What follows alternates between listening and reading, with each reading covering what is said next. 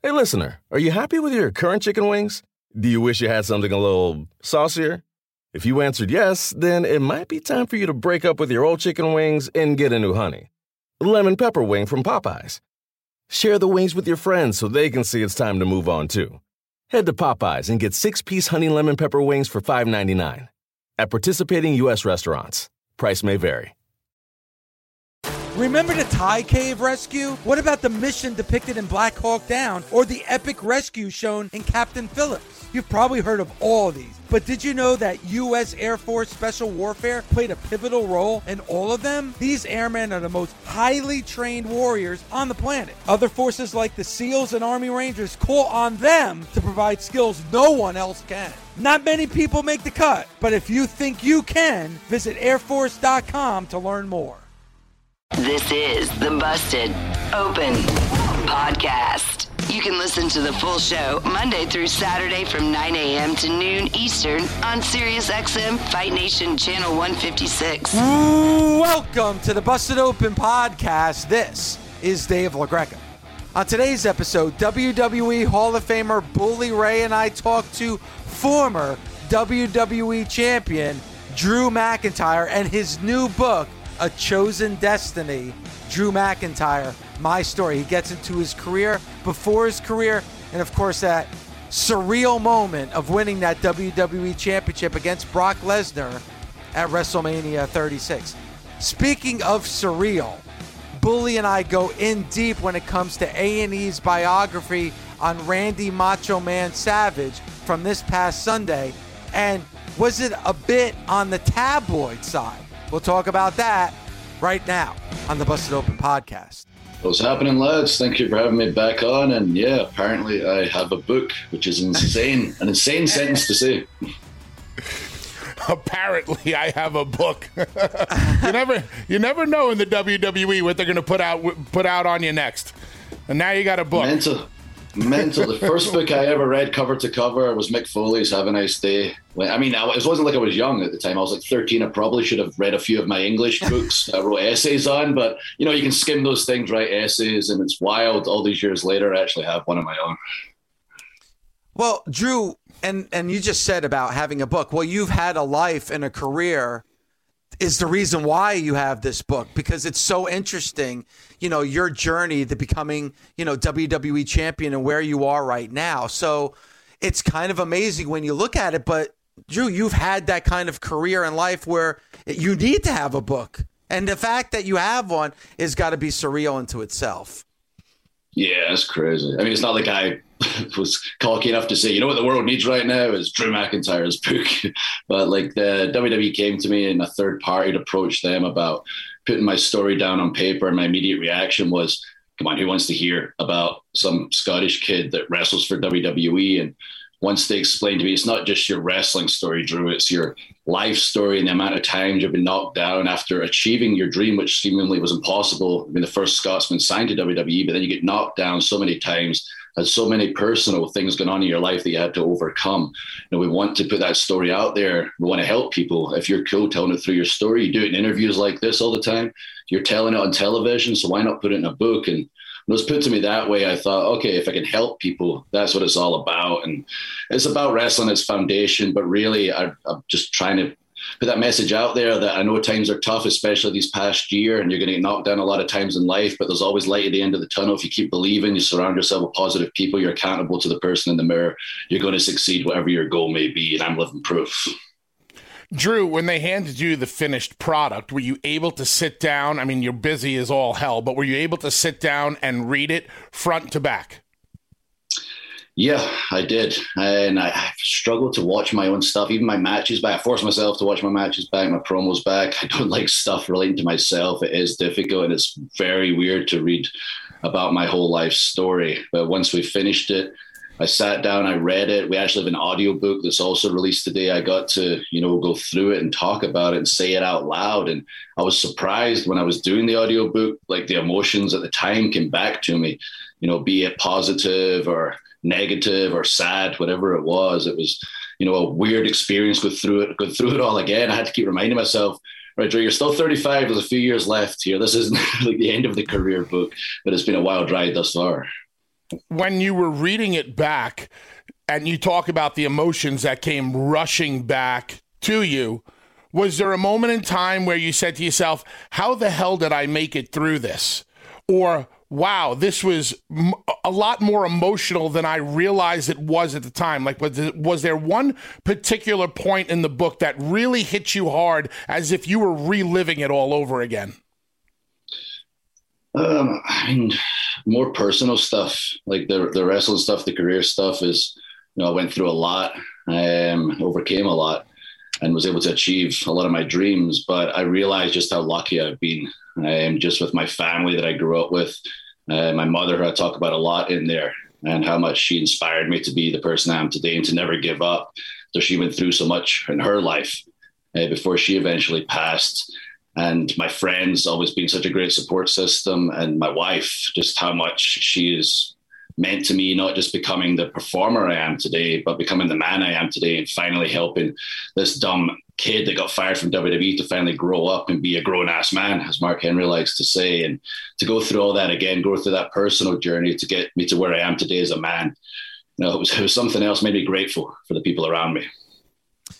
Drew, the first part of the book, how the book starts, I thought was so interesting, and that's going back to WrestleMania 36. We spoke to you just before WrestleMania 36 when you became WWE champion, and you being a fan since you were 5 years old, and you go into your childhood in this book, and then you get that moment, and the moment that you thought was going to be in front of 80,000 fans, you're actually watching that moment at home, sitting next to your wife.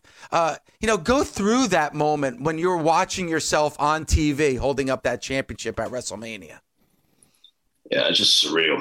I mean, the whole situation was surreal. By that point, I had accepted the situation, understood that we were the one company pushing ahead, the one entertainment company in the world, bringing the world original content. I had the feel-good story at the time. It was the last match of the weekend, could really put some, as I like to say, smiles on faces, but it was so true at that point. And I sat down with her, was like, okay, it's not official till it's official, babe. I think I told you all that I put my title in the closet. We filmed it a week early, put the title in the closet. And I told her, and I wrote about it in the book, I've seen a few things change in my career, especially in WWE when I was younger. There's always the chance that I'm going to be watching this match and it's going to be 1, 2, and suddenly I'm on top and it switches to Brock on top of me with like a picture of Roman or Seth or someone that looks similar getting pinned. 3, and Brock wins, and we show a clip, Brock holding the title. Like, that's the kind of crazy things that go through your head as a wrestler. And I was like, it's not official till it's official, but to sit there with her on the couch, having an almost out-of-body experience watching Mania was surreal. And my favorite part of all, as I talk about in there, as when I'm being presented the title, on TV. That's pretty cool, having that moment. The fans are watching across the world. But in real life, my wife was the one that took the title out and she presented it to me in real life. And that was a special moment. She's such a big part of this journey. I wouldn't be where I am right now without her. To have her actually present me the title was pretty cool. And to be sitting there on her couch, her favorite spot with her 2 cats, that was a really special moment for me, and making the best of the situation. Drew, let's fast forward from that WrestleMania to the one that just happened about a month ago. Can you describe your emotions being the first one out in front of the live audience? Can you describe what it was like going into that match and how you felt right after that match? Again, nothing goes quite to plan when Drew McIntyre was fighting for the title. We were getting rained out during the day. The fans were asked to leave the building and come back to the building, I believe, multiple times. I remember we finally went out for the anthem. I was supposed to be at the front of the stage and somebody had taken my spot, and I was happy. I kind of tried to hide in the background. I didn't want to look at the crowd. I didn't want to feel that moment because I knew I was going to be out first and I wanted to experience it in real time during my entrance. So I kept as small as I could, kept my head down, wanted to be part of the moment, but not fully experience it. The second we went to that cold open, I was the first one back, ready to go. Adrenaline's high as it can possibly be. Pre-workouts kicked in. I am ready to go. I get the word, Drew, we're going to be delayed. And I turn around and what the F do you mean we're going to be delayed? So we've got our whole roster coming back. We're on the stage. I'm standing there in Gorilla. I'm the only one that's been informed that we're going to have a little delay here. And we've got everyone fist bumps. Let's start them right. You've earned this moment. get him, champ, get him, big man. And in my head, I'm just the whole time like, you've got to be freaking kidding me. As I'm standing there with a half smile on my face, fist bumping everybody. And then all of a sudden I'm getting whisked away from Gorilla. We need to take you over here. I see MVP and Lashley doing an interview backstage. My emotions are at an all-time high. Theirs are at an all-time high. They just tell me, crash that interview. So I just storm in there. We just go with the flow. We say what feels right. We get out of that interview. I'm pacing about like a wild man. Someone sticks a microphone in my face when I'm peed off. And I said, what do you think, Drew? Is it me? Like last year, I'm the one fighting for the title with a worldwide pandemic. This year, they're trying to rein us out. And no matter what, this match is going ahead. And finally, when we got that entrance, like that was the coolest moment for me, was walking out to the ring, finally experiencing the people there, seeing them live, seeing how no matter how much crap they went through, like till that moment in that terrible weather, they were fired up for WrestleMania. I got such an incredible response. And you don't know how they're going to respond. Like I've been in their face for years, been a lot of Drew content for the past year and a half coming at them. And our fans, you know, sometimes if they're not feeling something, they'll let you know. And to hear such a positive response just blew me away. Get in there with Lashley, such a physical opponent, somebody that is just really cemented himself as a top level player in WWE, deserves to be there. And having that match, so much fun. The end probably caught a lot of people off guard with myself going out to the Hurt Lock, but we just made another top level superstar right there. Allows Drew McIntyre to start fighting from underneath again. I think it's important for my character. I'm not Superman, I'm the Batman. I've got to always go overcoming, and I'm still chasing that WrestleMania moment. Overcoming a moment is a big deal. It's great to hear you acknowledge that. I want to take you back, though, to the rain delay. I remember the last time you were on, we were talking about freedom of being able to say what you want in promos, and you said you had a lot of input. But in that moment in time, they tell you to crash the Lashley promo, and they stick a microphone in your face. What was it like for you and the other guys and gals in the locker room for that 45 minutes to have the freedom to say anything you wanted to say? Because I don't think that's ever going to happen again. I loved it. I mean, I love any situation where I can just go out and say exactly what's coming straight from the heart. You know, it's what I learned to do outside the company, especially in the independent level. There was just nobody was writing a script. I mean, here's a microphone, and I was very adamant about getting better at it and getting good at thinking on my feet, and to get the opportunity not just to have, here's the basic guide of, we don't know, just go and say what feels right. That was awesome. The only thing I have to be conscious of is when I'm being the real Drew 100%, is I swear a lot in real life. So I just had to be conscious of, don't swear, but go out there and say exactly how you feel. And like, even from the beginning, I was so in the moment when there's like nobody telling me what to do, and you're feeling the moment, like simple things like Sarah trying to ask me the question. And I knew Lashley's behind me. I'm like, no, he's right there. You stand here because he's going to jump you from behind. And just when you're in that moment, you're feeling the moment, you do what feels right from the heart and from the gut, that it's going to feel right and feel real to the fans, because it is real. Here with Drew McIntyre. Of course, the name of the book is A Chosen Destiny, Drew McIntyre, My Story. Definitely pick it up for sure. And you talk a lot about your relationship with Sheamus, both inside and outside the ring. Bully and I mean, my goodness, the matches that you were able to have with him were tremendous. And I think Sheamus was, without a doubt, one of the MVPs in 2020. Talk about your relationship with him, especially those matches and how physical those matches have been with Sheamus. Yeah, I've known Sheamus forever. He's my oldest friend in wrestling. I met him when I was 19 years old, and he was only about 42 at the time, back in Europe. And yeah, it was very clear from the beginning. We had very similar goals. We weren't just content being like, eventually we're going to be the top superstars in Europe. We were like, no, we're going to be the guys who go to WWE.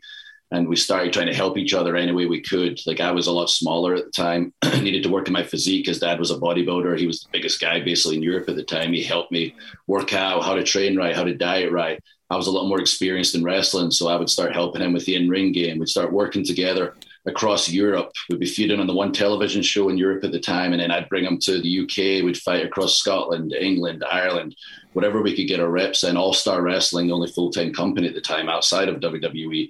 And eventually we got signed together, came to America together, ended up in Florida Championship Wrestling together, still chasing that dream. And it was wild the night that I won the Intercontinental title. He won the world title, the same pay-per-view. I remember us both sitting there going, what is going on with life right now? And he was there during all the good times and obviously all the bad times that I detail in the book. And I wouldn't have get through a lot of them without him, being there for me. Literally lived in his house at one point. And, that's where we're at a point in my life. And when I was fired and I was still trying to find myself, I was living there. He was looking out for me. He's always been such a big brother for me.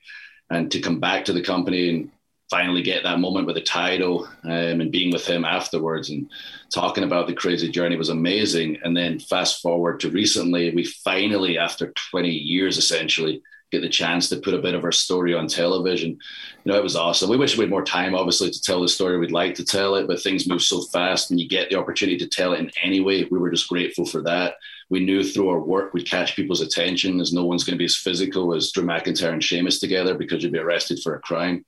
So we got to have that fun together in the ring, be highly physical. And the best part about it was before our pay-per-view match, right before WrestleMania, they played that video that kind of detailed our history together. And both of us saw it right before the match. We should have probably watched it. It was pretty emotional right before you walked to the ring, just seeing everything just laid out in front of you and all we've been through together. And we said just right before, I was like, we'll say sorry afterwards, brother. And we beat that living hell out of each other.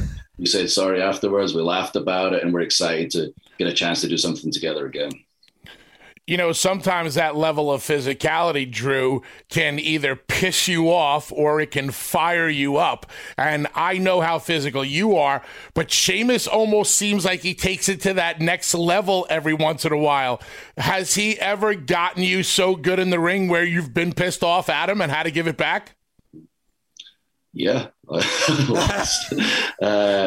last match, I caught him with a few good punches. Like there's one I posted a clip of where it's a close-up and I didn't pull that. It's a safe place. It's not going to do any damage except a big knot in his face, and I got him good. You didn't forget that in the last match we had right at the beginning. If you watch the start of our last pay-per-view match, he punches me and he catches me in the side of the head, and I almost lost my legs for a second. I saw the black spots. I caught my feet. I looked up and under my breath, I was like, you almost knocked me out, you son of a bitch. Like I caught my feet and I was right at the start of the match. But that fired me up. The guy love it. He loves it. It's the way we wrestle. If you watch a Sheamus match, that's what's so cool about it. You can tell at the beginning if the person he's in there with is kind of like playing the part for a second. As soon as I know, like watching, and you'll know as a performer watching, as soon as Sheamus hits one of those stomach shots with a slap or hits one of those shots to the back, something goes off in the performer and they start bringing out physicality they've never brought out before. And if they don't, they get eaten alive. And that's kind of when you find out what you're made of when Sheamus lays in that first strike. And if you bring it, he's going to bring it. Afterwards, you're going to go, wow, that was a great match. And for us as fans watching like a Humberto in the past couple of weeks, like we need to see some aggression from this kid. Sheamus is the one to bring it out, and we're starting to see it now because he's willing to fight back. Drew, is there one thing in the book, and it's a very personal book, and you bring up so much about your personal life. Was there one thing in the book that was very, very difficult for you to dive into? Yeah, my mother passing is the most difficult. That's the part of my life where no matter what stories are out there, what anybody thinks, that's when everything fell off the tracks for me. The train came right off the tracks. Professionally, things were going fine. Personally, things were going fine. And as soon as she got sick, like she was the most important person in my life. I'm a bit of a mummy's boy. It was hard being away from Scotland and never seeing my family, especially my mum in general. But then when she got sick with cancer and told me, like, I don't want you to come home, just keep pushing ahead, and having to see her go through chemotherapy and radiation through Skype and see her like lose her hair. And like, she never sold anything. She grew up with, a very rare condition that affects basically no humans. It affects small dogs, where the balance portion of her brain died. And she was told she'll never have kids. She got pregnant with me, was told you may die. We don't know. You might have to abort. And she said, screw that. I'm still going to have my kid here. And if I die, I die. She had me. She had my brother. Never complained once. Went through so much, like just saying somebody's always worse off than I am. And then to get cancer on top of that, and to see her finally sell something, like losing her hair, just hurts so much. Like, she's still a woman. To see that from across the world set me off the deep end. I started, that's when I really started drinking and really started burning the candle at both ends during that period. Like, work never knew. I kept it, to myself and between a couple of close friends. If they knew, they would have got me the help I needed right away. But I didn't say a word. I pushed ahead. And when she passed, that was the end of it. I just didn't care anymore. I was such a train wreck of a human being. when she eventually passed. And I talk about it in the book, I detail it in the book, because I know people are going through the same thing, and it's hard to deal with those emotions. I didn't deal with those emotions for a few years. It was my wife that eventually got me to start opening up. And I'm still to this day not the best when it comes to emotions. I don't think a lot of wrestlers are opening up, but I tried to explain in there that it is very important, like not just for your own mental health, and it is, but for the people around you, because you're affecting those around you as well with that kind of self-destructive behavior. But yeah, it wasn't easy talking about, that's for sure. Drew, you talked about when your mom had passed, you kind of went off the rails. You had that self-destructive behavior. You said your wife was able to help you get back on track. Do you remember the moment in time where you said to yourself, enough is enough? Do you remember that first minute or that first hour or that first day where you knew you had to turn yourself around? Yeah, I broke my neck. I talk about it again in the book in detail. It's weird because I was very lucky with the opportunities I was given outside of WWE. A lot of platforms presented to me, and I was succeeding in such a high level as a wrestler. And if you looked at it just from my social media and what I was doing at the time, I was like, oh, wow, Drew's really killing it right now. And the numbers are growing for all the companies he works for. His name's got such value right now. Like, there can't be anything going bad in his life. And I was out every single night. I was burning, not like I say, the candle at both ends. The whole candle was just a light at that time. And I broke my neck in a match in the UK. Came back to America, was very lucky when I got it checked out that it was non-displaced. I just had to wear a neck brace for 8 weeks to heal it. But once I was at home, I basically had a very serious talk with my wife. And aside the fact she said, I'm going to leave your dumbass for you're such an idiot and out all the time. And you're never home. And I'm holding the fort here when you're gone, like months at a time. You're going to crash and burn eventually. You can't keep this behavior up. It's bad for you. I spoke to my family about it. And the thing is, when people kind of point out to you like negative aspects of your life that are holding you back, you can say, cool, I'm going to make a difference, but it's really on you. You have to want to. And luckily for me, it was never an addiction or anything like that. It was just a bad habit and how I was dealing with emotions. And I said, you know what, you're right. This isn't helping me. This is the first time I've been home in my life. I went straight from university to WWE. I went straight from WWE to the independents. I never had any time where I was stationary in my entire life until those 8 weeks. And I had got the chance to sit down, process everything, start dealing with some of these emotions, start understanding the opportunity that I had right now, how lucky I was to be so successful at the time. And I said, I'm going to cut out the negatives and see what happens. As well as I'm doing, imagine how well I'll actually do if I cut out the negatives. And sure enough, cut out all the drinking, partying, the negative aspects and people in my life. My head cleared. I thought I just had a permanent brain cloud because I was on the road all the time. It cleared up. Suddenly my body just improved dramatically. I looked the best I've ever looked in my entire life. And within 2 months, my Impact contract lapsed. There was new management in. My wife and I elected we weren't going to stay. We're trying to decide what the next move would be. I assumed New Japan.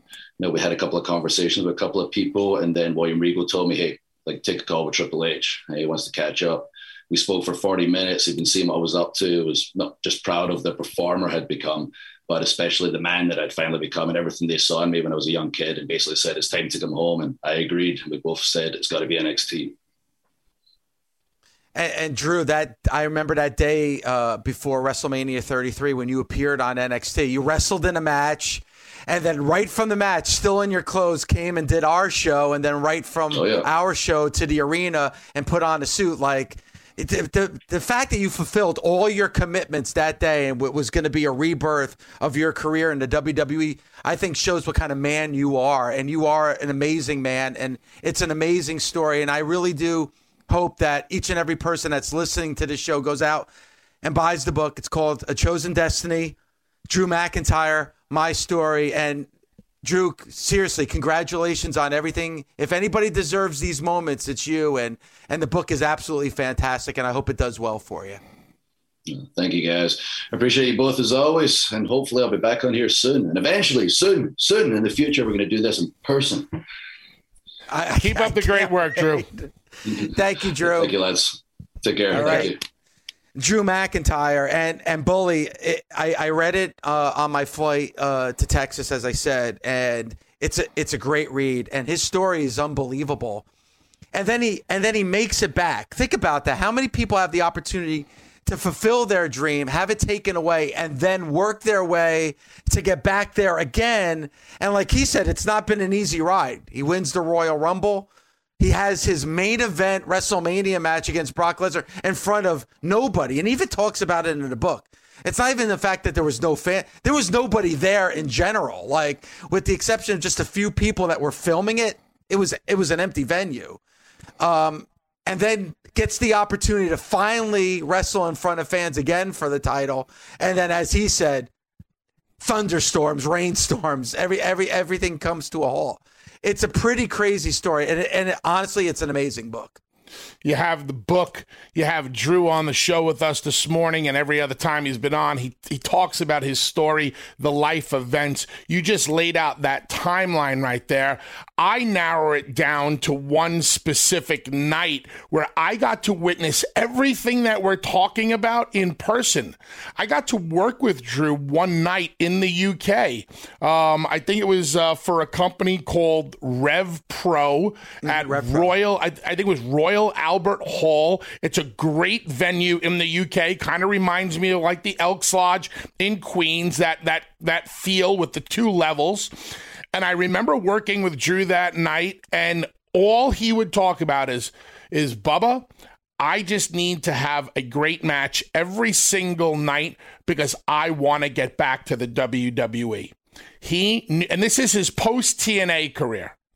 He knew what he wanted to do. He was very focused. He was very driven. I remember having a very fun match with him that night. And when you hear one of the boys tell you, this is what my goal is, to get back to the WWE, I know as a veteran, it's pretty hard to do. Once you're there, and they let you go, and things don't necessarily work out, especially with what he was doing. He was in 3MB the last time we had seen him in the WWE. He was on the lowest rung you could possibly be. No disrespect to those guys, but they weren't exactly pushing that act to the moon. So why would they bring back a guy who they weren't really doing anything with? It's difficult. But they did. And look at what he did. He set his own future. He set his own destiny. He knew what the goal was, and he knew that he was the answer to everything. So when we have him on, when we talk to him, it's great to see how it has worked out for him. And he's such a good dude that you wish him absolutely nothing, but the best in the future. And I think they're going to really take care of him because he's performed at a top level for them and during the most difficult times.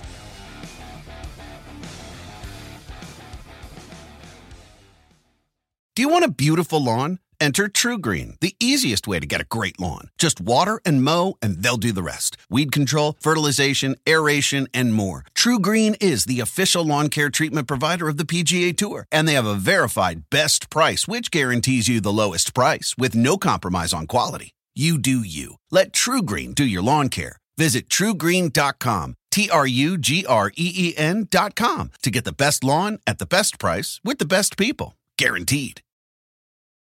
The best part of spring cleaning takeaway is the post-clean clarity you get. It's kind of like when you find out you've been paying a fortune for wireless when Mint Mobile has phone plans for $15 a month when you purchase a 3-month plan. It's time to switch to Mint Mobile. All plans come with high-speed data and unlimited talk and text delivered on the nation's largest 5G network. Ditch overpriced wireless with Mint Mobile's limited time deal and get 3 months of premium wireless service for $15 a month. To get this new customer offer and your new 3-month unlimited wireless plan for just $15 a month, go to mintmobile.com/bustedopen. That's mintmobile.com/bustedopen. Cut your wireless bill to $15 a month at mintmobile.com/bustedopen. $45 upfront payment required, equivalent to $15 a month. New customers on first 3-month plan only. Speed slower above 40 gigabytes on unlimited plan. Additional taxes, fees, and restrictions apply. See Mint Mobile for details.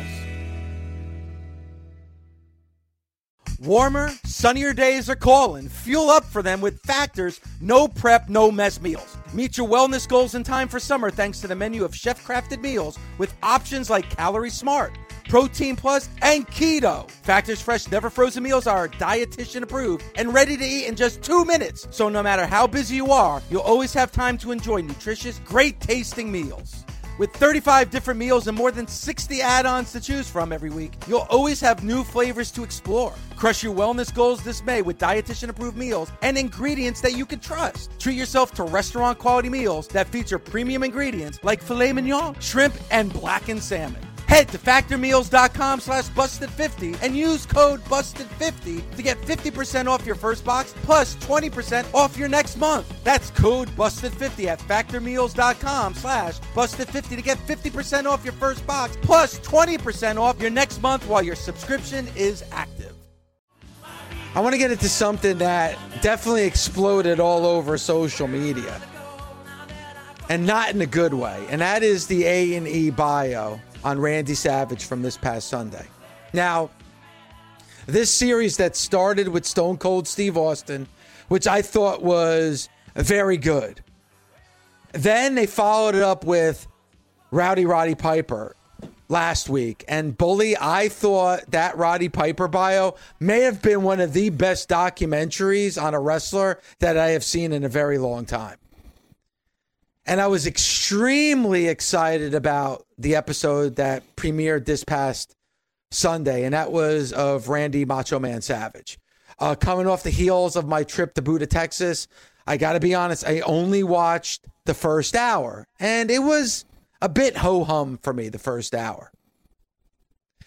Then I read social media, and what I read on social media kind of was a disconnect for me after watching only the first, 45 minutes to an hour. Then I watched the second hour of that bio. And you mentioned it on the show yesterday. Conrad Thompson actually tweeted out Sunday night, and he said this: they should have named this The Burial of Randy Savage. What a hit job. The last 2 weeks were puff pieces. Now this kind of makes you wonder, doesn't it? And I really did. This is my opinion, and Bully, you might have a different one, and the nation might too, and that's fine. I really thought they went places with that Randy Savage bio that they should not have done. I don't know how true some of the things and some of the accusations that were made in that bio were. I thought they went places that they certainly did not do with their first two episodes with Roddy Piper and Stone Cold Steve Austin. It felt personal. It felt like they were trying to soil the name of a legend in Randy Savage. That's how I felt watching that episode from this past Sunday.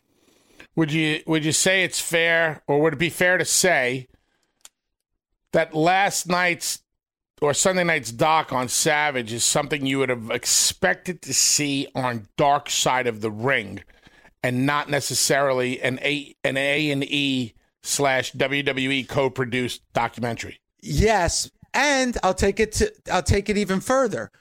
In the first season of Dark Side of the Ring, they had an episode on Randy Savage and Elizabeth. I thought that the episode on Sunday even went even more national Enquirer-esque, if so to speak. Even more so than the Dark Side of the Ring episode. What aspects of the A&E doc did you not like, or did you think went too far? The stuff with his WCW run, the accusation of steroids and ecstasy, spending what was 20 minutes of that 2-hour documentary with Gorgeous George and some of her accusations. Did you hold on? Did you not think Randy Savage was on steroids? No, I probably thought that he was, but I have to compare apples and oranges, right? Okay. Episode 1, Stone Cold Steve Austin, which I think we both agree was very, very good. It completely focused on his pro wrestling career. When it came to the ebbs and flows and the ups and downs of Stone Cold Steve Austin, those ups and downs were with his career, not him.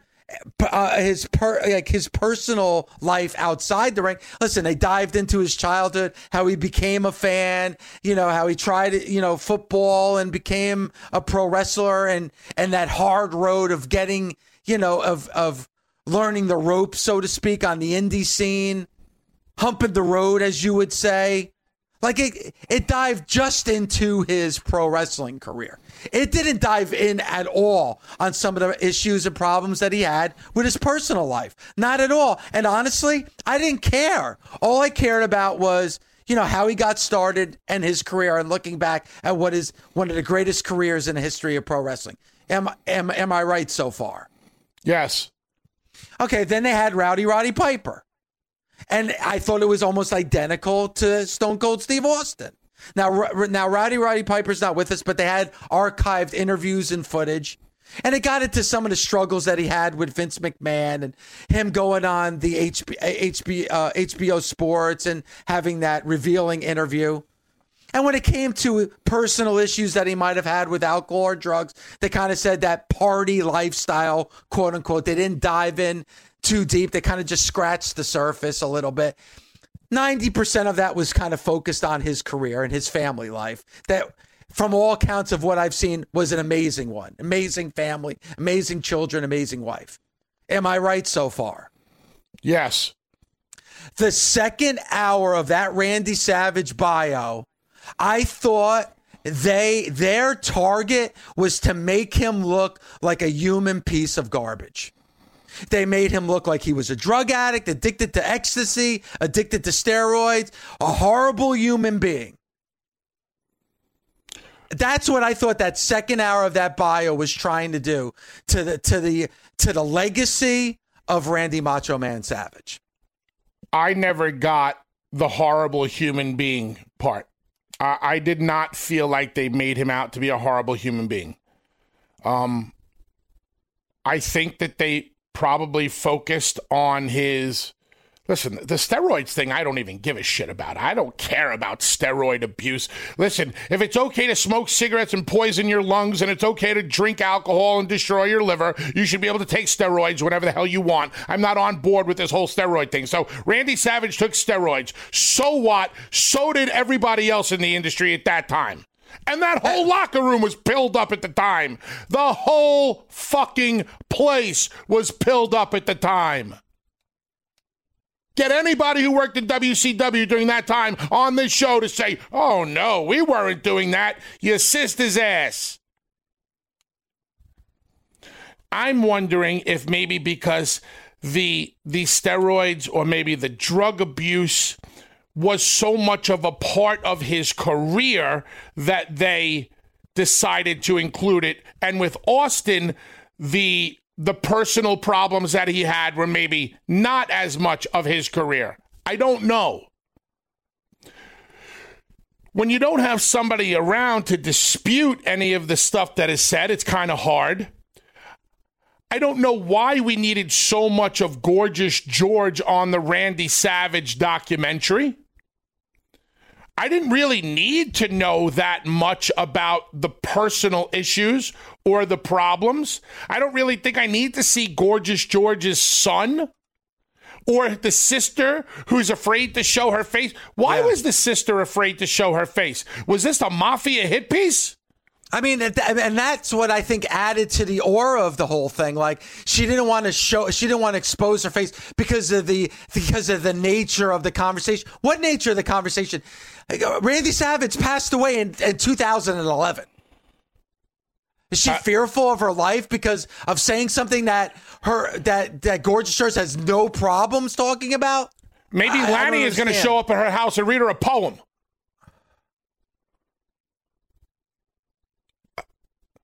I don't think I had as big of a problem. Now, maybe I just don't know as many details. Like Conrad said it was a hit piece. Dustin Rhodes went on record to said he doesn't like all this dirty stuff coming out about people, especially after they're dead. I kind of agree with that.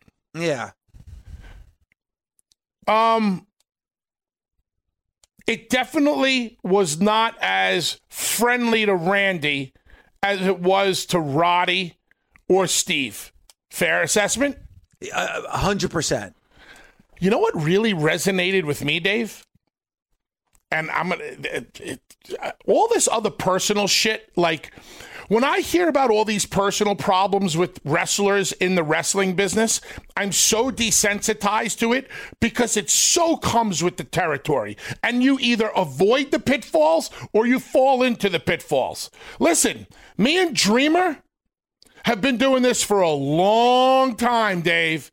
We have never fallen into one of those pitfalls. Why? You're grounded. Because we have a fucking brain. Yeah. You got guys addicted to pain pills. I don't know. Who's been in more pain than Tommy or me? Or who's been wrapped around the head with more of chairs than me, Devon, or Tommy, other than Mick Foley? We never resorted to pain pills. So when I hear this pain pill shit, this drug addiction shit, that's on you, buddy. For whoever that is. And I don't think I'm being insensitive. Hey, it's the nature of the business.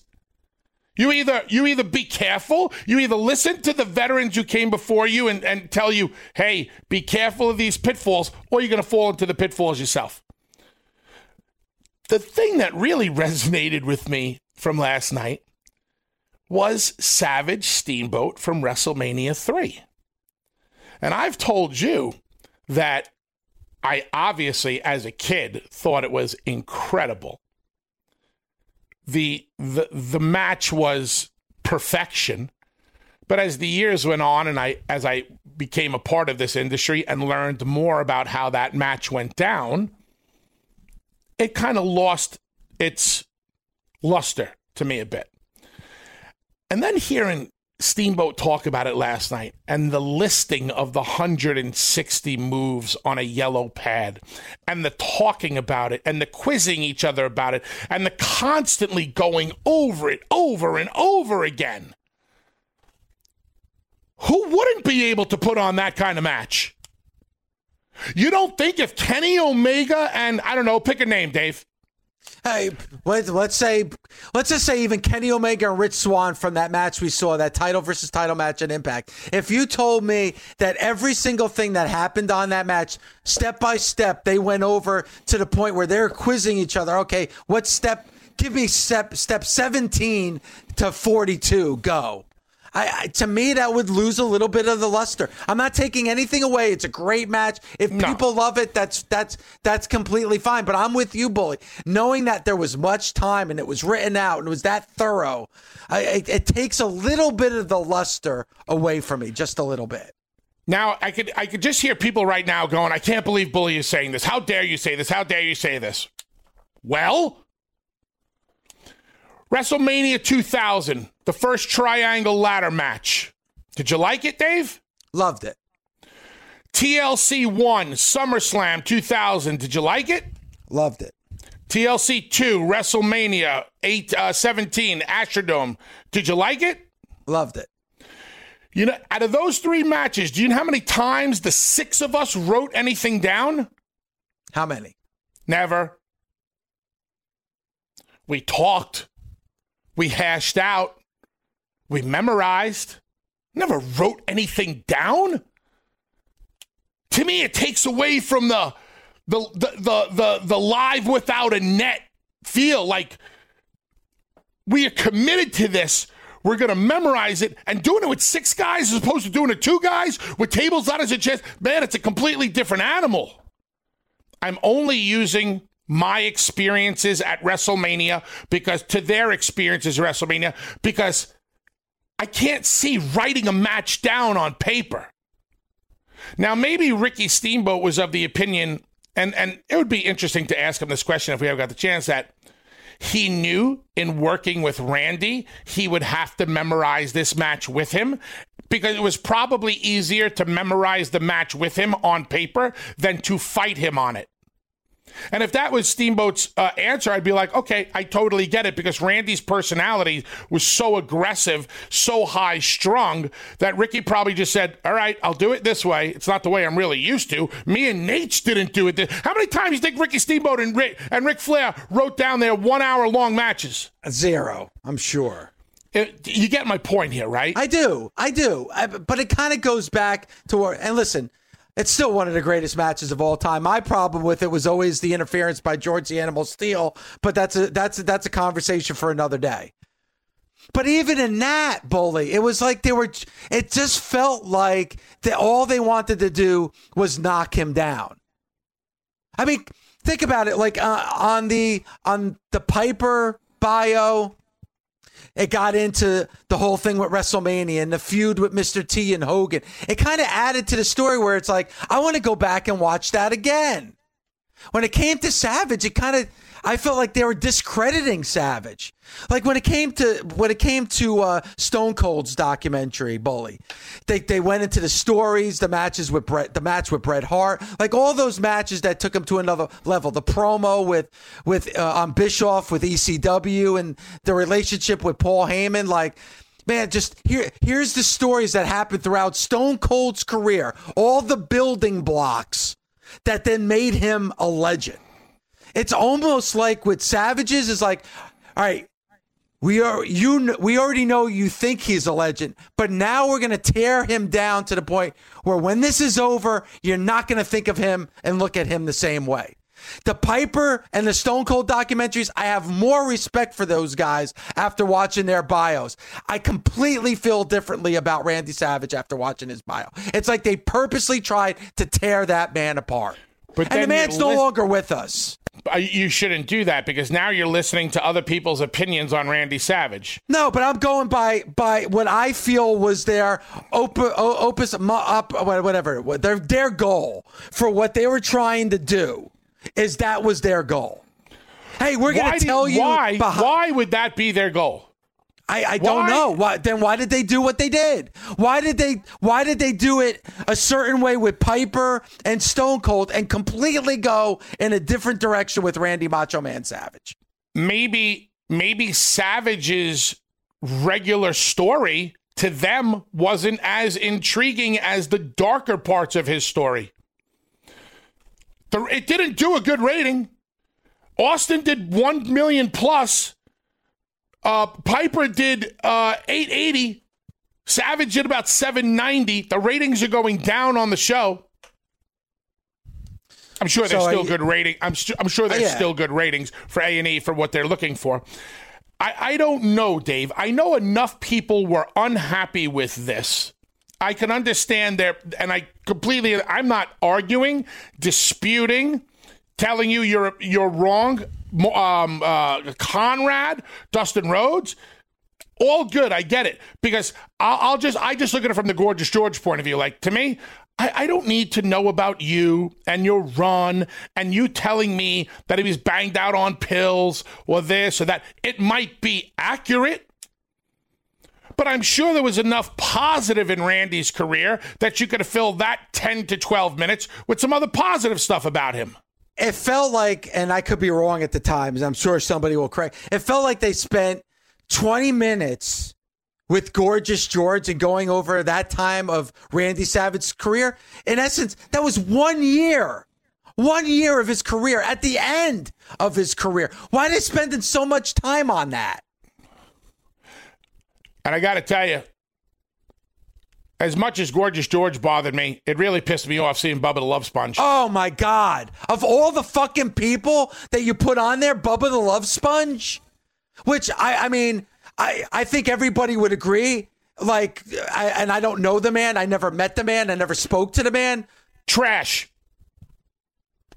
And I mean, isn't that the perception that everybody has of Bubba the Love Sponge? And that guy was talking more than anybody else on that, other than Lanny Poffo. That man was on more than anybody else during that documentary. I cannot believe Hulk Hogan agreed to be on a documentary that Bubba the Love Sponge was on. After all the shit that's been going on over the last 5 years. Floored. I wonder if Hulk even knew. Floored. That guy showed up to a Monday Night Raw in Tampa in 2000. And I see him walking it was called the Ice Palace at the time. He's walking in with a gear bag, a Louis Vuitton gear bag. This is Bubba the Love Sponge.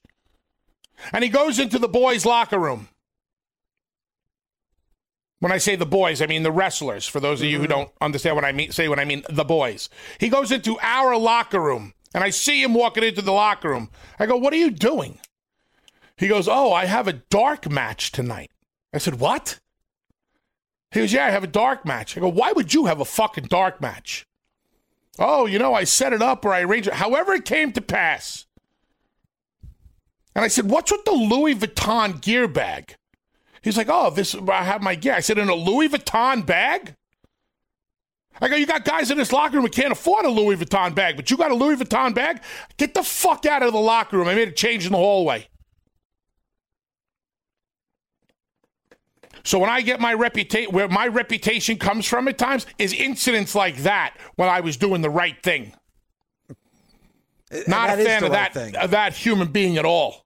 And didn't Awesome Kong want to take his head off when the time he was working with Impact Wrestling?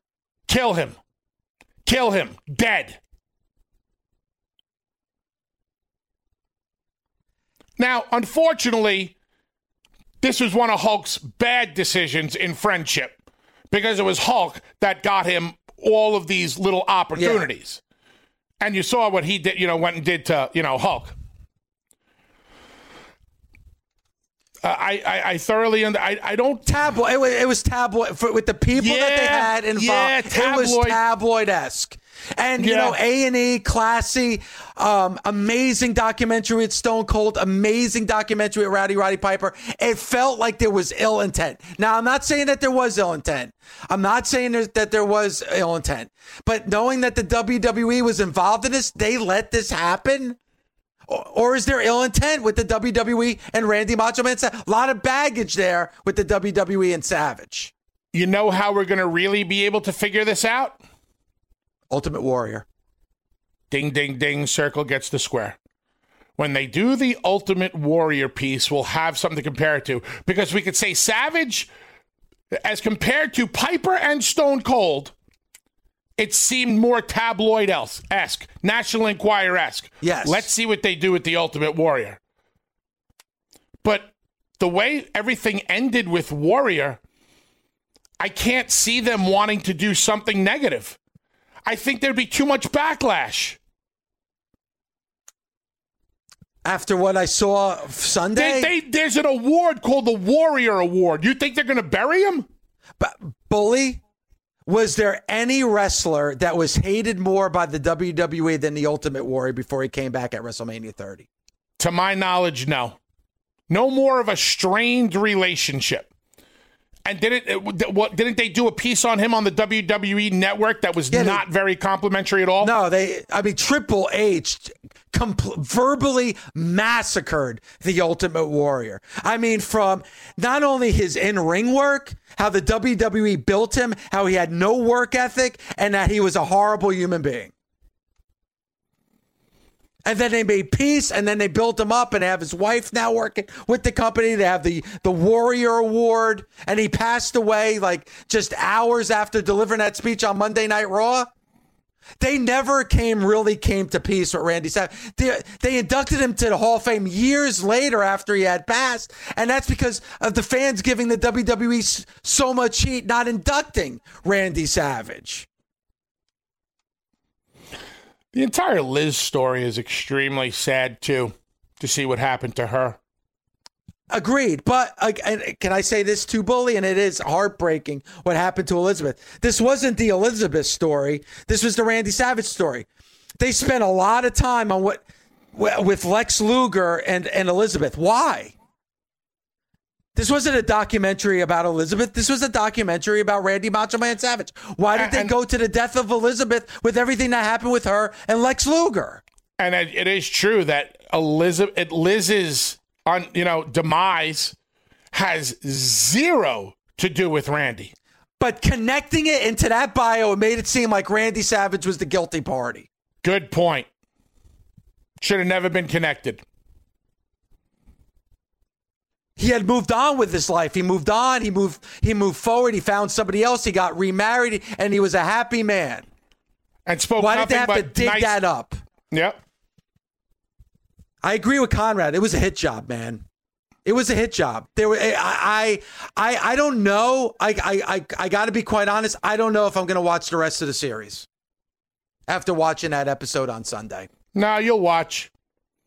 You're a slave to Monday night for 3 hours. You're going to watch this shit. Bad job. Because you know why? Because you just want to hear what they're going to say. Thanks for listening. Catch us Monday through Saturday on Busted Open from 9 a.m. to noon Eastern on Sirius XM, Fight Nation Channel 156. The Busted Open Podcast. Busted Open is part of the Sirius XM Podcast Network. The executive producer is Ed Robinson. The associate producer is Gabby Laspisa. Andy King is the director of sports podcasting for SiriusXM. Special thanks to SiriusXM Senior Vice President of Sports Programming and Podcasting, the legendary Steve Cohen, and SiriusXM Fight Nation Program Director, Marissa Rivas. SiriusXM Podcasts. The living room is where you make life's most beautiful memories. But your sofa shouldn't be the one remembering them. The new life-resistant, high-performance furniture collection from Ashley is designed to withstand all the spills, slip-ups, and muddy paws that come with the best parts of life. Ashley high-performance sofas and recliners are soft, on-trend, and easy to clean. Shop the high-performance furniture in-store or online at ashley.com. Ashley, for the love of home. You can host the best backyard barbecue when you find a professional on Angie to make your backyard the best around. Connect with skilled professionals to get all your home projects done well. Inside to outside, repairs to renovations. Get started on the Angie app or visit Angie.com today. You can do this when you Angie that.